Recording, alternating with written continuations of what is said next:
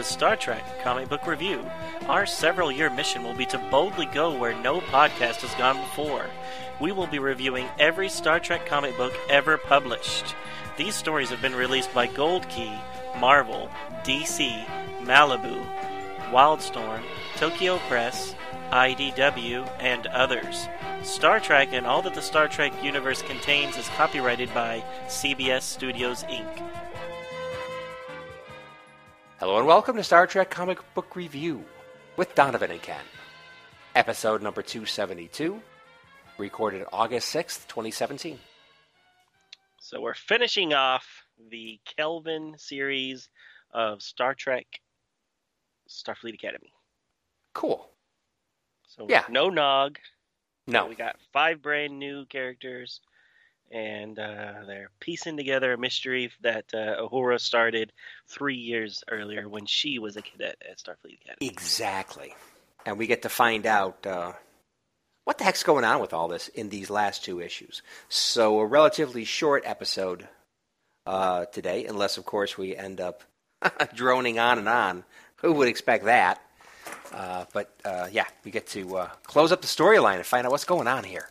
Have we done that? Have we droned on? Gone off and chit-chatted more than we're supposed to? Oh, I just got through editing one that was an hour and 45 minutes long. Hour and 45 minutes. It really didn't need to be. Yeah, but I'm sure we had quality stuff to talk about. Oh, it was all gold, but still. Yeah, of course. Yeah. It didn't all have to do with the issues at hand, but whatever. Okay. Anyways, so today we find out what happens to these guys, and if you remember last week, we were they're piecing together some mystery of the USS Slayton, right? That went missing 100 years ago, and indirectly, or actually directly, led to the creation of Starfleet Academy. Very cool. Yep. Okay, so we got a race going on that our cadets are in, and should we proceed? Yeah, perhaps? Let's see what happens. Okay. Okay, so I'm doing the first issue, and that's actually issue number 4, first issue for today. Published date is March 2016. There's no titles for these individual issues. Writer is Mike Johnson and Ryan Perot. Art by Derek Charm. Letterer Neil Yutaki and Tom B. Long. Got 2 of them this time. Editor Sarah Gaydos. Publisher is Ted Adams. So there's 3 covers. The main cover is by Derek Charm. And it shows our cadets on a planetary surface with some kind of huge worm-like creature with 4 talons coming out and then just a huge circular mouth with green slime and just teeth everywhere. And it's like, and they're running like really, they're scared, and they should be. And then we see like a ghostly blue Spock, big, huge Spock head on the left side of the cover, kind of looking over things with disdain. Next one is Retailer Incentive cover, and that's by Milan David. And this one shows more of our Captain Kirk, Uhura, and Spock, Kelvin universe folk. And they're in, they look old as they were in the movies and stuff. And they've got, cadet uniforms on. Or, no, those are dress blues or gray uniforms. Anyway, it doesn't matter. They look great. There are 3 heads. They're arranged. There's a little silhouette of the Enterprise cutting across behind Uhura's head and neck. And then at the bottom, we have our new characters, our cadets, that are in the Starfleet race team. They're at the bottom, kind of like silhouettes of them with a glowing light behind them. The subscription cover by Robert Wilson IV shows kind of like a slicey kind of look to it. So we've got Talon in the lower left. We've got Chev on the right. He's our Andorian guy. And then we have Grace. No, not Grace. Lucia in the middle. And then their heads are kind of sliced and there are gray little strings coming down that you can kind of see their cadet shuttle, which is very cool looking. Very cool looking cadet shuttle. Anyway, the Starfleet team in the Centennial Competition scavenger hunt are now on planetoid GP575. They are carrying out their assigned task to scan and analyze the planet's atmospheric composition. Vel is curiously looking at the small plant-like inhabitants of the planet. Shev is itching to get off the planetoid and back into the action of the race. They are in the middle of the pack now, at best, and they need to get going now if they're going to have any chance of even placing in this competition, in this race.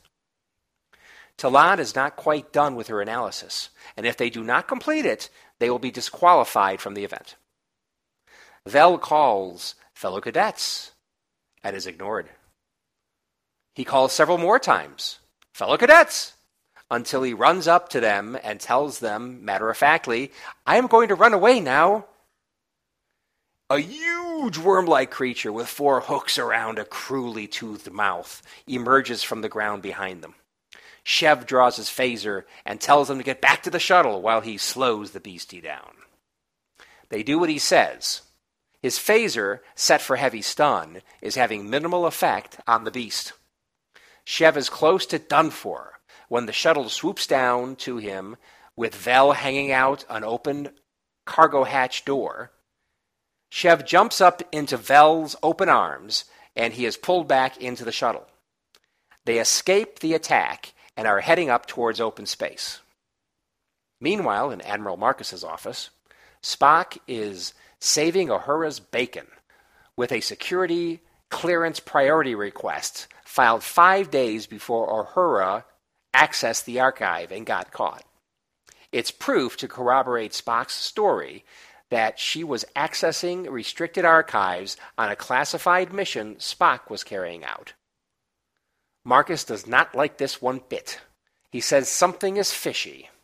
But in the end, he lets her off with a stern warning to Spock about security protocols and line of command. Back in the space race, the Starfleet team knows their little adventure on the planetoid has put them in last place.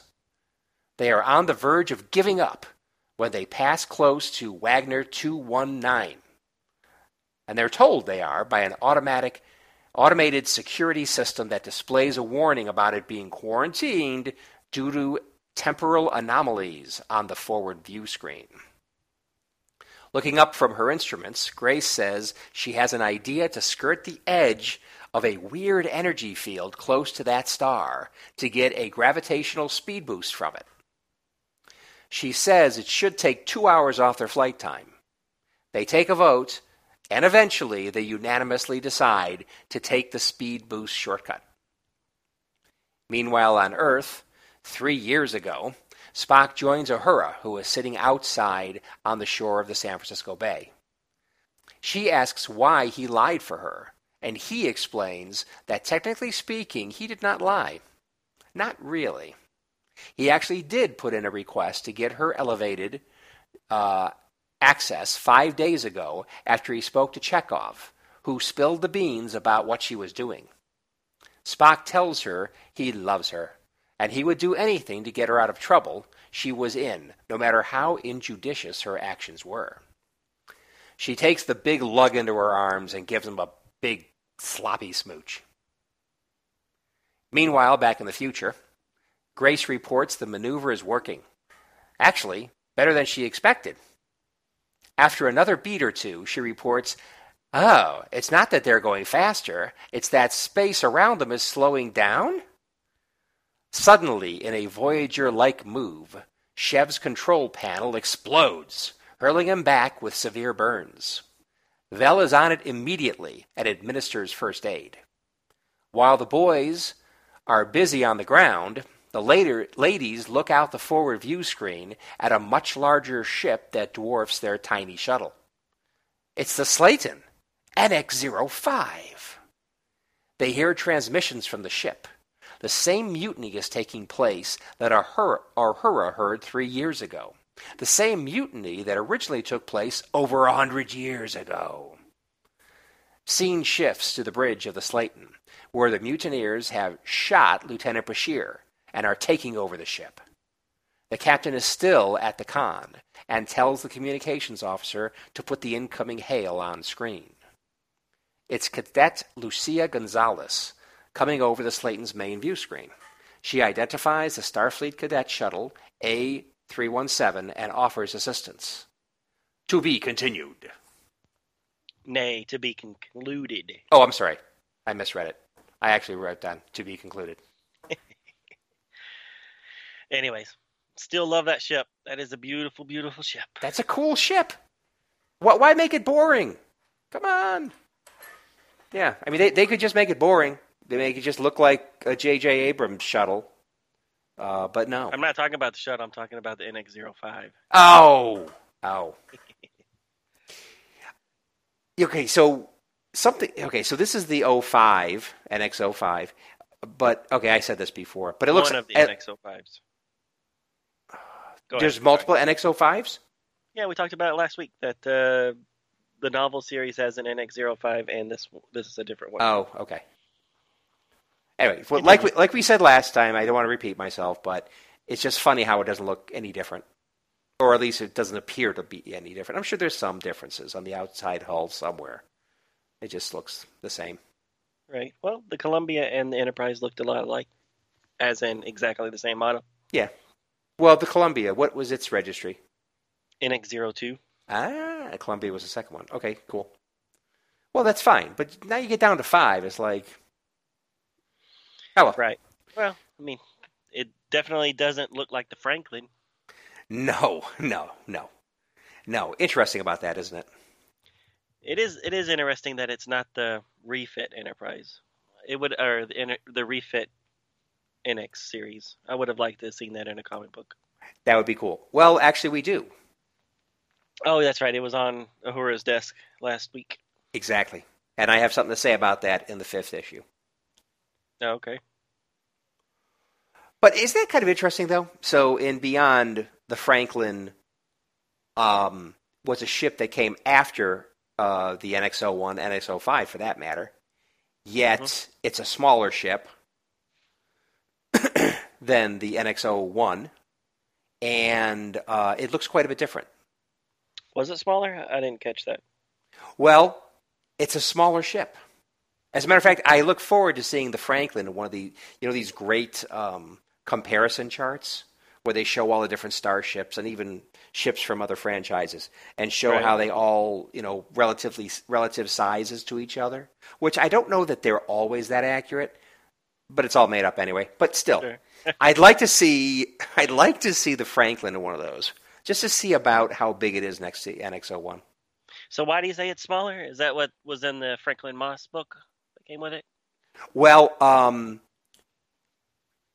remember leading up to the movie being released, there were all these people doing analyses.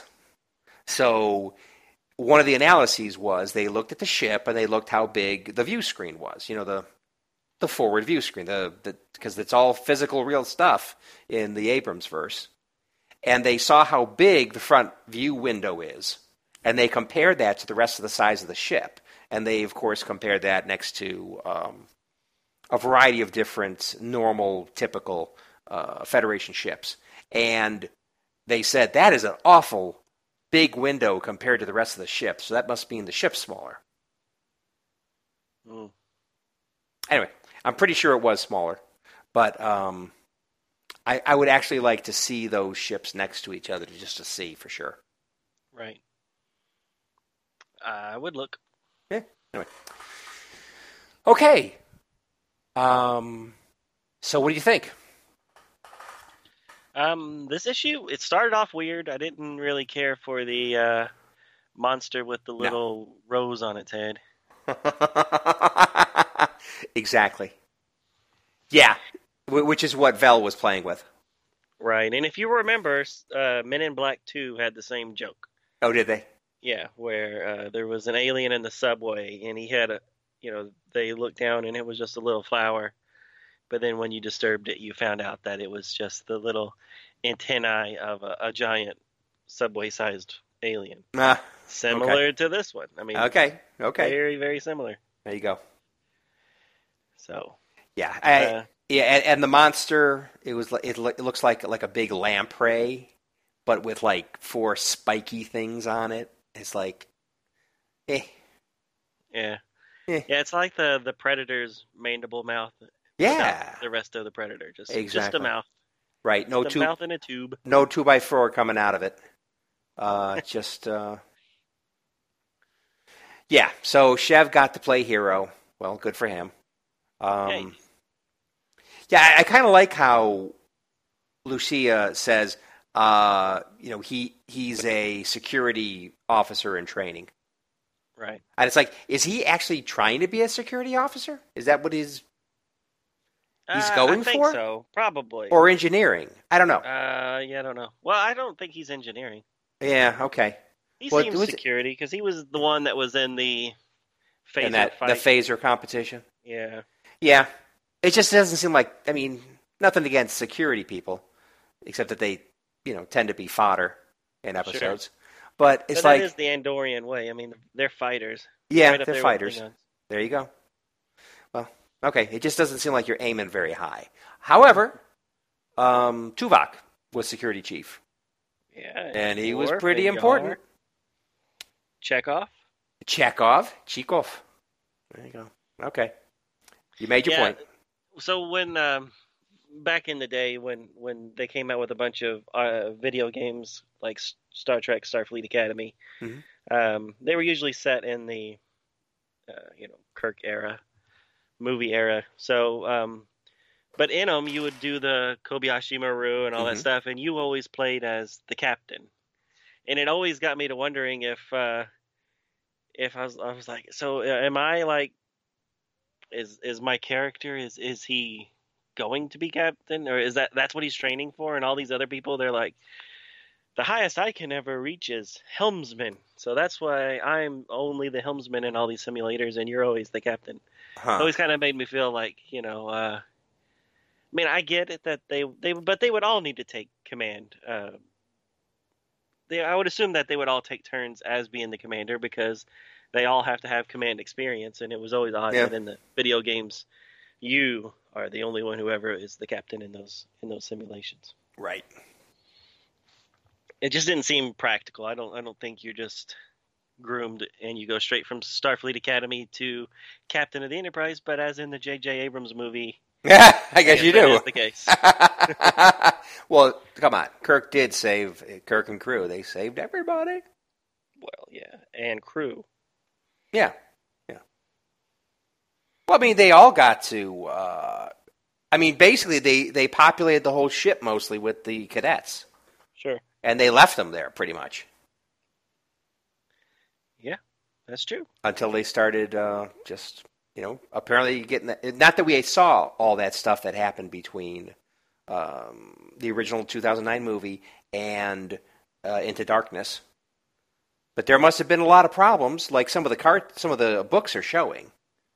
And a huge chunk of the fleet did get wiped out by Nero, so I get that they might be short-handed a little bit, but come on. The flagship is captained by a cadet. Exactly. Well, anyway, I think it's a lot better now that so many years have passed and Star Trek Beyond. So Kirk now has so much experience, he's actually thinking he's kind of bored with it, which is amazing. Right. But I like a more mature Kirk. Agreed. I hope they make another movie. There was an Nimoy, or not Nimoy, what am I talking about? Quinto. Quinto was doing a tour to promote some movie he was in. And he supposedly was saying things are on track for the next movie. Okay. So time frame is about right. They got to do a lot of pre-production work, and they got to get the script right and all that kind of stuff. So he's expecting to be called. Of course, that's just an actor. Right.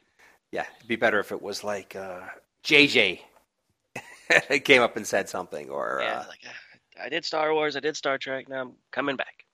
That would be cool. Although, I think Lynn did fine. Yeah, no. I'd be fine with him as director again, even though, mind you, I did scoff at first. Because I never really thought that much of the Fast and Furious movies. Right. Never was a big fan of those. I mean, they're okay, but, I thought he did a good job. I like Beyond a lot.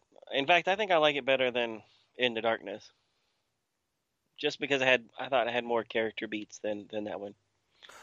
Yeah, like I said before, I certainly did. Yeah, anyway, so let's get back to the book. Yeah. So Vel likes golf and Apollo space mission history, we find out. I like this guy. He's my kind of alien. Are you fans of those two things too? I like golf quite a bit, and I love real space missions. Right. In addition to the fantasy ones that we're enjoying now. Yeah, give me the fantasy ones over the real ones any day. Oh, but they're real. That's amazing. Yeah, but there's no lightsabers. True. Yeah. No, I'm with you. I'll be honest. Vel is my favorite character out of these 5. Yeah. He's good comedy guy. Good comedic relief. And he's good. My biggest complaint on this book is that nobody, and you maybe you can correct me, but aside from Talan, nobody's really given a character arc in these. They just, to me, I think what's her name, Chin and Garcia, they can kind of be interchanged. Yeah, they're not really given much except for. Garcia is obviously when they contact them, and she kind of acts like the captain a little bit, but right. Not really. Well, she's a team leader. Right. Even though that may not be official, she's the team leader. They gave us a little bit of character development, or a little bit of information about Chev and his problems with his father, and right back in issue number 2. Exactly. So they gave you a little bit of background story about him, but I agree with you. But it's not an arc. It's more just no. Oh, he doesn't. He wants to prove something to his father, and we'll never talk about it again. He has a thing with that girl from the past. She never comes back again. And then, as we'll see in the next issue, he's even may have the beginnings of a little romance going, but the issue ends then. So, but if they ever did continue this thing, you probably never hear about that girl again. Probably never would. I think you're right. Damn it. Yeah, they're really, Talan, I like Talan, and she's obviously a key player, and she'll become even more so as these last 2 issues get done. But she's kind of a know-it-all, and just a little, I don't know, just a little bit too driven. It's like, loosen up once in a while. All right, so it took you, about 45 minutes to give us your explanation of Talan? I could have summed it up with one word, kid. What? Vulcan. Well, okay. She's very Vulcan. Done. No. Everything you just said got said. Well, okay, so it's because Spock is half human. Yeah, that's why he's more interesting than the rest. Okay. Well, definitely. Oh, speaking of Vulcans. Yeah. What? Did you see that Star Trek Waypoint is going to do a Star Trek Phase 2? Kind of a story before the Enterprise was completely refit, and that other Vulcan, I forgot his name, was going to be the replacement for Spock. The guy that turned into putty, or into a pool of protoplasm on the transporter pad. Yeah, exactly. Well, interesting. I forgot. Vox. Vox, something like that. So is Decker going to be in there? Yeah. No, it looks fantastic. That cool. Waypoint it's pretty exciting because it could be anything each month.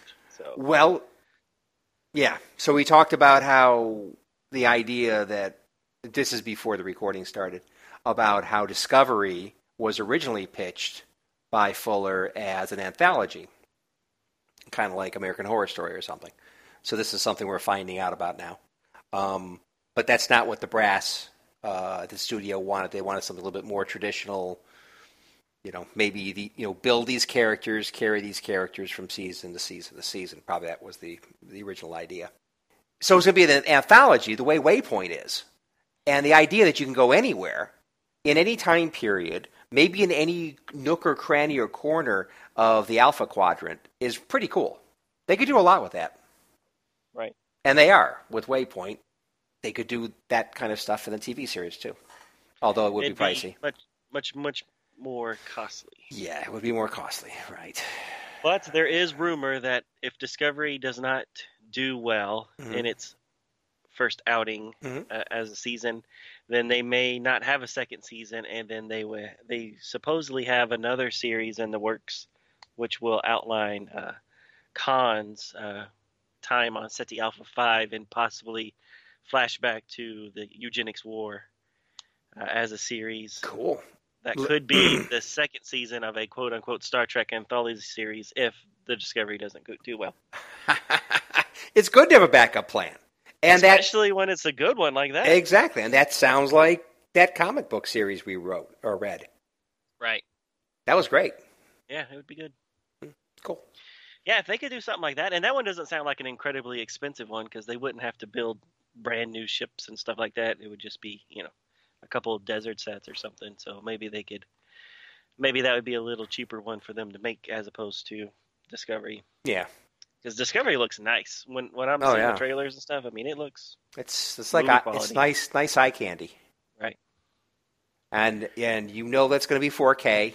I bet they're filming it in 4K at least, so that when they, produce the DVDs and things or Blu-rays, it's going to be.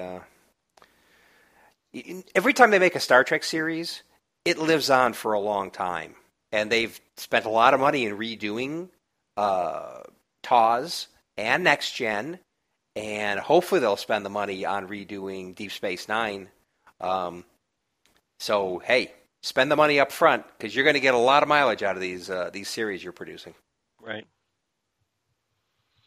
Yep. All right. Well, back to this issue. Spock is wearing his weird headband thing again, so I'm assuming that must just be the light. That's the way the artist is depicting the light caressing his head. I guess so. But it does look like a metal band, and it's always in the exact same position. But it switches, position, but it switches sides of head. Not in this one. That was just that one. Well, this I'm looking at right now. It's always on the right side. No, take a look. Right side. Take a look at the page that has what is it? I don't know what page is it. I can't tell. But it's a page in the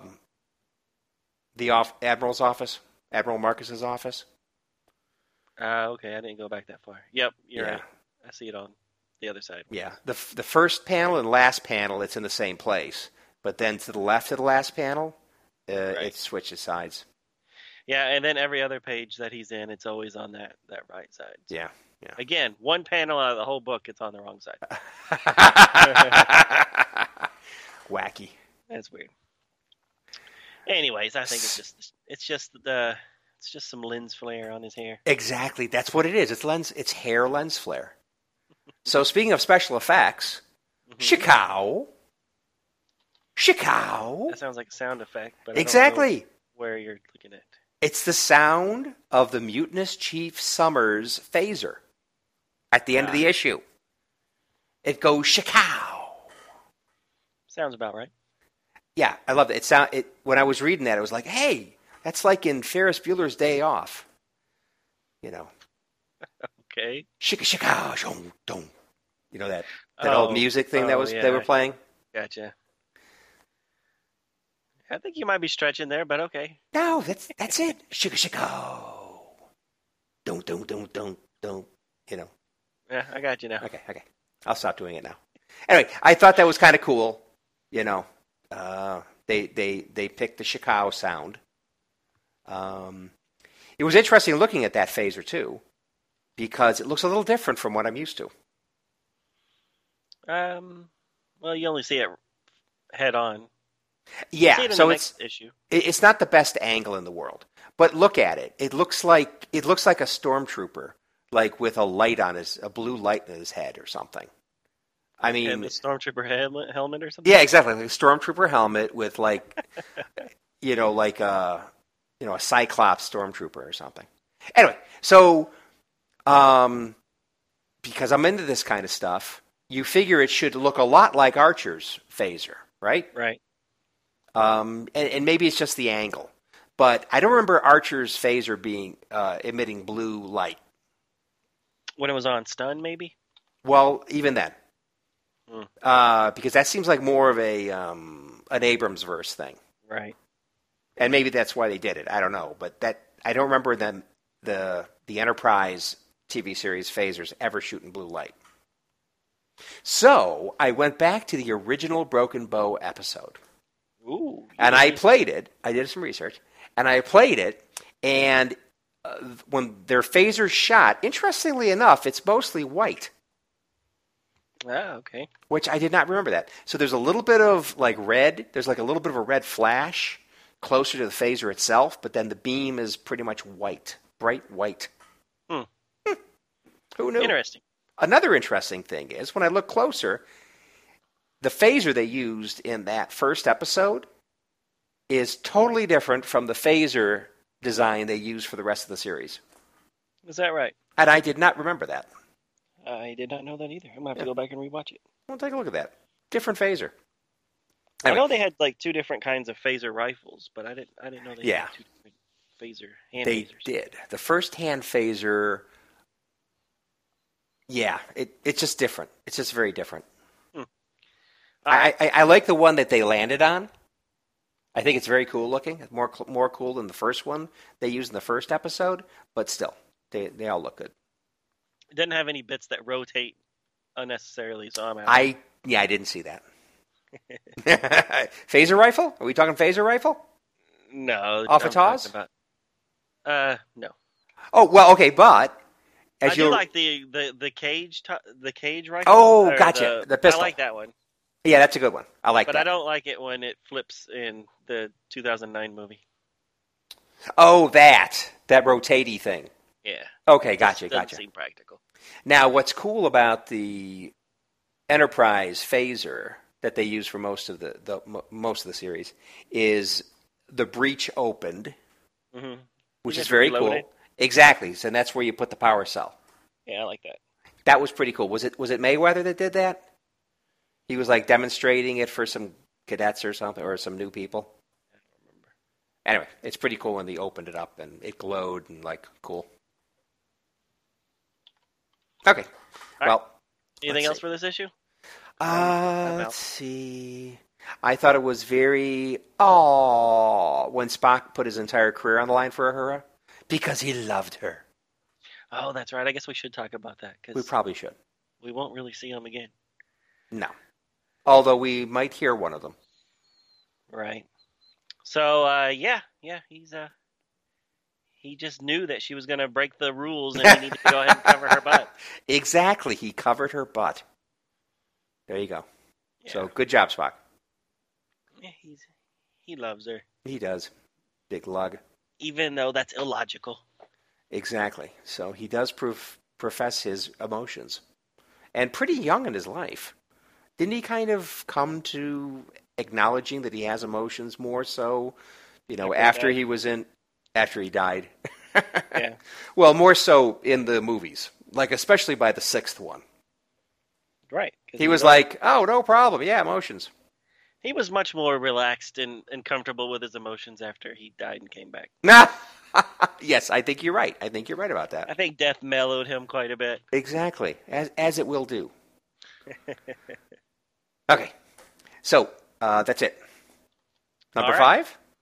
All right, the final one, number 5. The artist and writing staff's all the same. The only difference is that the letters is credited to AndWorld Design. Aside from that, same as issue number 4. This came out April of 2016. As before, there's 3 covers. The first one is by Derek Charm, and it shows...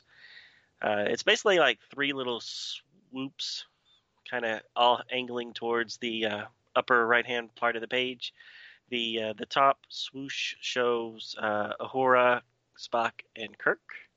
And then the middle one shows the 5 cadets from the series. And then the bottom one just shows a NX-05 ship flying in profile. The next cover is kind of weird. It's also by Derek Charm. Actually, no, that's not true. It is by Malachi Ward. And it's yellow. The whole thing is yellow. And then we get a couple of headshots and some body shots of the 5 cadets, kind of in different poses, kind of in the middle and off to the bottom right-hand side. But mostly yellow. And then the final cover, this is by Stephen Thompson, and it shows the 5 cadets kind of sitting or lounging as Val is just laying on the ground with his head propped up by his arm. But then the other 4 are kind of sitting behind him with Sev holding a gun. And I guess they're in front of the Starfleet Academy campus. All right, so the story starts back inside that strange nebula. So we see the NX-05 Slayton just in orbit, or not really orbit, but just hanging in space in front of the cadet's craft, which is from the future. Captain Hendricks of the Slayton informs the cadets that they've only been trapped here for 61 days. The cadets beam over and explain to the Slayton crew that it's actually been 100 years into their own future. They discuss the current predicament of both ships since they're now both caught in what they call time quicksand, which means that the ships are unable to get out, and the more power they sink into trying to get out just moves them further and further into the future. Talan works with the chief engineer, who has postponed his mutiny and has been forgiven for it, as they try to rig up some way to get the 2 ships out. Later, Talan informs both crews of the plan. They will actually destroy the cadet's smaller ship with a warp core breach, and then the Slayton will ride the waves out like a surfboard. Chan volunteers to pilot the ship herself. Soon, she's out in space piloting the ship. She sets the warp core to breach, and then she beams over just in time as the Slayton is pushed back out of the nebula. Upon returning to normal space, the Slayton is greeted by a Federation ship, the USS Wilson. It seems to have worked, and they do not seem to have been pushed any further in time since when the cadets got caught. Later, the scavenger hunt is now completed, and the Starfleet team is deemed the winners. After the ceremony, Talan meets with the Vulcan team's leader at the Blue Tree. The Vulcan tells her that she would actually be welcomed back on New Vulcan, despite what he had said earlier. Talan later meets with Professor Trumbull and informs him that she will be staying in Starfleet Academy after all. Later, Talan is contacted by Uhura of the USS Enterprise. Uhura thanks the woman for figuring out the mystery of the Slayton from all those years ago. The end. Well, what a happy ending. All the conflicts have been resolved. All wrapped up. Nice little bow. Yes, nice little bow. And all the look at all of it. As like Vel said, we lost the competition, yet I am joyous. I did mess up on the synopsis. They actually lost, but they won. They lost the competition, but they were rewarded with something. Yeah. Well, okay, so you lose a stupid competition, but you save a famous lost ship, Federation ship. That's wonderful. Right. They're heroes. Much more than they would have been if they would have won some stupid competition. Yeah, this is real, baby. That scene actually reminded me of a movie called Tin Cup. Did you ever see that with yeah, Kevin Costner? Yeah. Where he just kept dropping the golf ball and trying to hit it over the water hazard to prove some point. Yeah. And that he lost the tournament, but Right. I think it was Rene Russo. Maybe that was who it was, but she said something like, "No, it was Don Johnson, not Kevin Costner, right? No, Kevin Costner, Tin Cup. It was Kevin Costner. Yeah. Don And Johnson's in it though somewhere. yeah, Okay, it's Yeah. been a long time since I saw it. But anyways, it was just that people would remember him making that shot more than they would remember whoever actually won the tournament. Just like here. There you go. Even I had forgotten that they lost, and I was the one writing the synopsis. Exactly. Okay, so also apparently Bashir was just stunned, not killed. Right. So that's good. I think they said that last issue. Yeah. Well, she was in the background and stuff. I'm just bringing it up now. Talon reconciled and even got a nod of approval from the tall Vulcan guy that was a jerk before. Mm-hmm. Captain Hendricks reconciles with his mutinous chief of engineering. It's like, how could things be better? Well, maybe the Andorian could meet up with his dad, and his dad's there at the ceremony. I'm proud of you, son. Oh, well, that would be good. That would have been nice. That would have been nice. But he's making time with some lovely lady at the end, telling his story about his fight with the planetoid thing, worm. Yeah, where does he say that at? I don't remember. Yeah. Oh, just the green-haired woman at the end? Exactly. Oh, okay. He's making the moves on the green-haired woman. There you go. There you go. So good for him. And, of course, finally, the icing on the cake. The last thing we hear is Talon getting a call from Uhura. Right. So apparently Uhura just gave up on it. Yep. She almost lost. It took Spock to pull her out of the fire, and she just stopped. She gave up on it. Right. So maybe the whole Nero thing happened shortly after that, and they all got graduated and assigned to the Enterprise, and she just forgot about it. Yeah. Well, or overtaken like you by said, events. she put some cryptic message. If you're reading this, please investigate the Slayton. Exactly. As if she was kidnapped or unable to do it herself. Exactly. Yeah, you're right. It doesn't make sense. Yeah. You think that, in her position now, she and Kirk could have looked at some more of those restricted files. Yeah.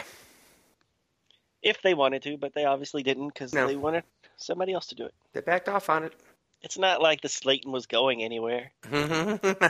Poor guys are just stuck there for 100 years. Well, they couldn't know, though. Right. They couldn't understand or possibly know that there's a time dilation field going on. Although you would think if they lost the ship, they would investigate it. And if you investigate it, you would find out that there's a time dilation field going on. And that at least would be an interesting thing, wouldn't you think? Right. Wouldn't you think you'd be able to investigate this instead of just saying, "Oh, write them off"? Yeah, and throw in a couple of beware buoys out there to keep anybody from else going in there. Yeah, no, it doesn't make sense. No. Well, that's my same complaint as far as the Franklin being lost in that asteroid field for all that time. Well, but the Franklin. Okay, so like Scotty says, fall into a wormhole, whatever. It's like back then. I mean, correct me if I'm wrong, but back then when the Franklin was operational, they hadn't gone as far as where the Franklin ended up. I mean, the Federation and everything, right? Okay, so you're saying that the Franklin fell into a wormhole, then got sucked to the vampire planet. Exactly. Happened to be cut off from the rest of the universe. Well, by a meteor storm. Yes, which but then just happens to be the place where they build the space station. Exactly. Well, that makes complete sense. But the important point that I think you're missing is that the Federation hadn't gotten that far yet. So, well, that makes more sense. At least, I thought this was like towards the edge of things, but maybe it isn't. Right. I thought it was the edge of things. Then why would they build a giant space station right there that looked very complicated and unnecessarily complex? What are you, McCoy now? Yeah, what do you call it? A big snowball in space, or what? Just waiting to break. Yeah, snow globe. That's it. Just waiting to break. Yeah, loved him. What a great character. Okay, so I thought I like Captain Hendricks. Mm-hmm. He seemed like a nice guy. He did. I like the joke about the much larger ship hiding behind their tiny cadet shuttle. That was good. Yeah, that was good. And then his joke later when he's asking somebody to throw him a metaphor to dumb down to Right, Land's yeah, he did that quite a few times. I liked that a technobabble. lot. Yeah, exactly. Because for the most part, Enterprise, they weren't as heavy on the technobabble.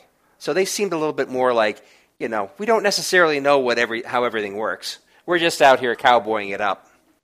Right. And so having the maybe more advanced techno or experience about how to deal with all this stuff that's out in the grand universe, the Enterprise era folks haven't quite got there yet. Right. So, correct me if I'm wrong. How did the Enterprise D get out of its little time loop in that one episode with where they kept blowing up and then repeating themselves? Yeah, and Kelsey Grammer kept on ramming them. Yeah. So they just dodged, or they created some sort of explosion too? I can't remember. Well, they kept on trying all these different things, didn't they? And nothing worked. They just kept on. What did they do? They did whatever it was. It was Riker's suggestion, because Data kept subconsciously seeing the number 3 everywhere. Right. From his future self. Or past self, whatever it was. Yeah. But anyways, I couldn't remember if they exploded something to get out of it, or if by not exploding it. Yeah, I forgot, because they tried so many different things to avoid it happening. It just kept on happening. And then finally, whatever they did worked, but I don't remember what it was. Yeah. Well, this episode felt a lot like that. It did. Where you have a ship coming from the past. Right. And about 100 years, which is the same as Kelsey Grammer's ship. I forgot what it was called. Me neither. Dang it, I used to know it. I used to know all this stuff, and then now I'm getting older, and it's just like... It's all going away. That stinks. Yeah. Well, you can't remember everything. Come on. Right. So, my biggest complaint with the resolution of this story is that the cadets don't end up in the future. That they're able to maneuver in in the nebula. They're able to make a huge warp core explosion. Yeah. I mean, they already said that the more energy they put into the nebula, the further it moves them in time. So for him, it was 61 days, and they basically completed their warp core trying to get out. Please, let's talk all about that, shall we? Okay. Okay, so they said 61 days. And of course, time is slower for them. So are they saying 61 Saratoga. days? Is that it? Saratoga. Kelsey Grammer's ship, was it the Saratoga? Maybe. That sounds familiar. All right, go ahead. So are they saying 61 days for the Slayton crew is equal to 100-plus years? Is that what they're saying?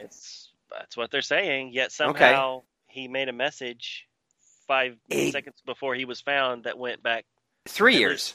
At least 3 years. 3 years, exactly. So the time I didn't do the exact math, but I don't think that works. Because it's like to the second of what Uhura heard. Right. Yeah, because she picked it up, but it seemed like Starfleet already knew it. It seems like she picked up something that Starfleet already knew about. Oh, that's even better. Exactly. So, okay, well, definitely the reason they went lost that's probably enough of an impetus to say we need more training. Okay, fine, but they definitely said they knew about the mutiny. So if they knew, Starfleet brass, right? They knew about the mutiny. So if they knew about the mutiny, it had to happen even further in the past. Exactly. So time is not linear. So not only is there a time dilation field, but exactly the rate at which time is fluctuating varies. That must be it. Must be. Yeah. Yeah, I wasn't crazy about how the whole time thing worked in it. Yeah. But see, what's funny is that the whole time we're reading this, I'm like, I've seen this group of cadets in another story we read. And I kept thinking, I think they were at the statue where Janeway was, in that one where it was the woman who died. Oh, right, yeah. And she was like the only woman who ever died in space or whatever, which we didn't really like. But they had that ceremony, they had that big statue, and at the end it had Janeway there. And in my mind, I was remembering that scene, and I'm like, I think they were in the background of that scene. So You'll have to go back to that issue. The whole time they got caught, I was thinking, this must be how they end up in Janeway's cadet times, right? This is because they go from being cadets at this time, they save the Slayton, and they end up 100 years in the future again. That's what I kept thinking was going to happen. But obviously it didn't happen. So then I did go back and I was like, well, where did I see these people before? Right. And where I saw them was Star Trek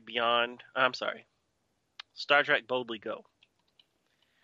So. They were in an issue of Boldly Go? They're in several issues of Boldly Go. Really?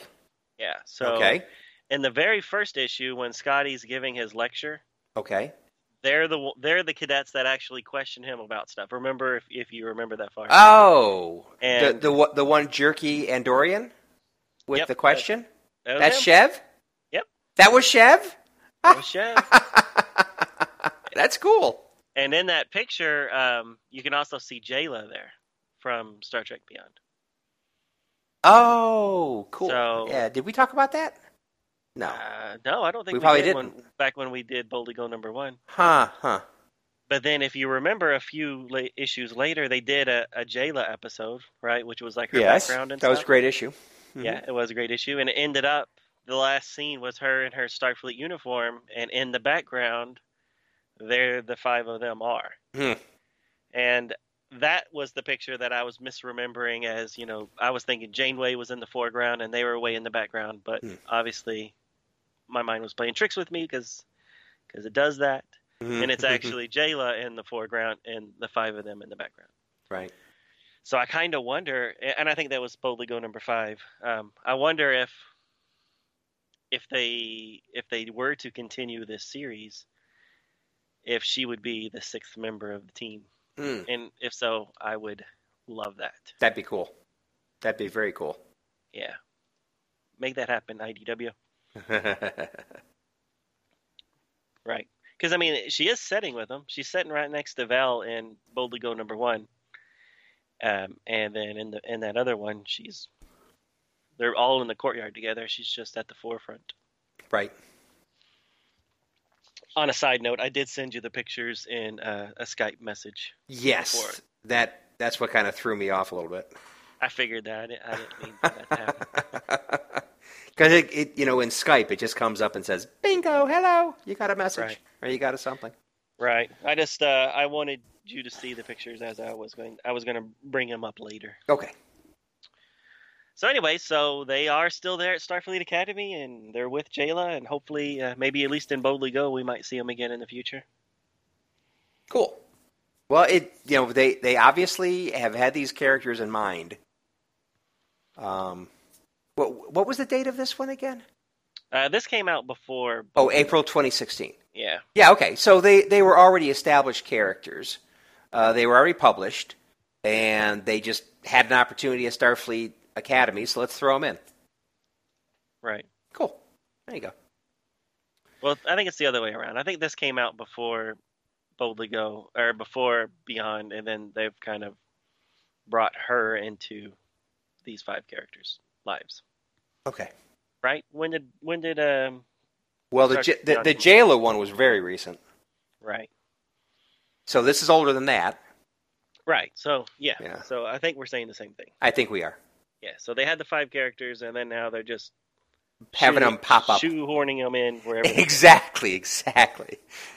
Hey, we're going to have something at Starfleet Academy. Better trot out Talana and all those people. Yeah, let them in the background again. Exactly. Yeah, so hopefully they'll get to actually do something one of these days. Yeah. Maybe when they do the 101st Starfleet games or whatever this is, right. They can bring it up. Scotty will go visit them and say, because Jayla's now part of the team. Yeah, see, that would be a great excuse to bring Scotty into an issue. All right. What else you got for this issue, kid? Well, I was very interested to find out that Vel apparently really likes pie. So, he does like pie. Characters continue to develop in important ways through the end of the issues. That's cool.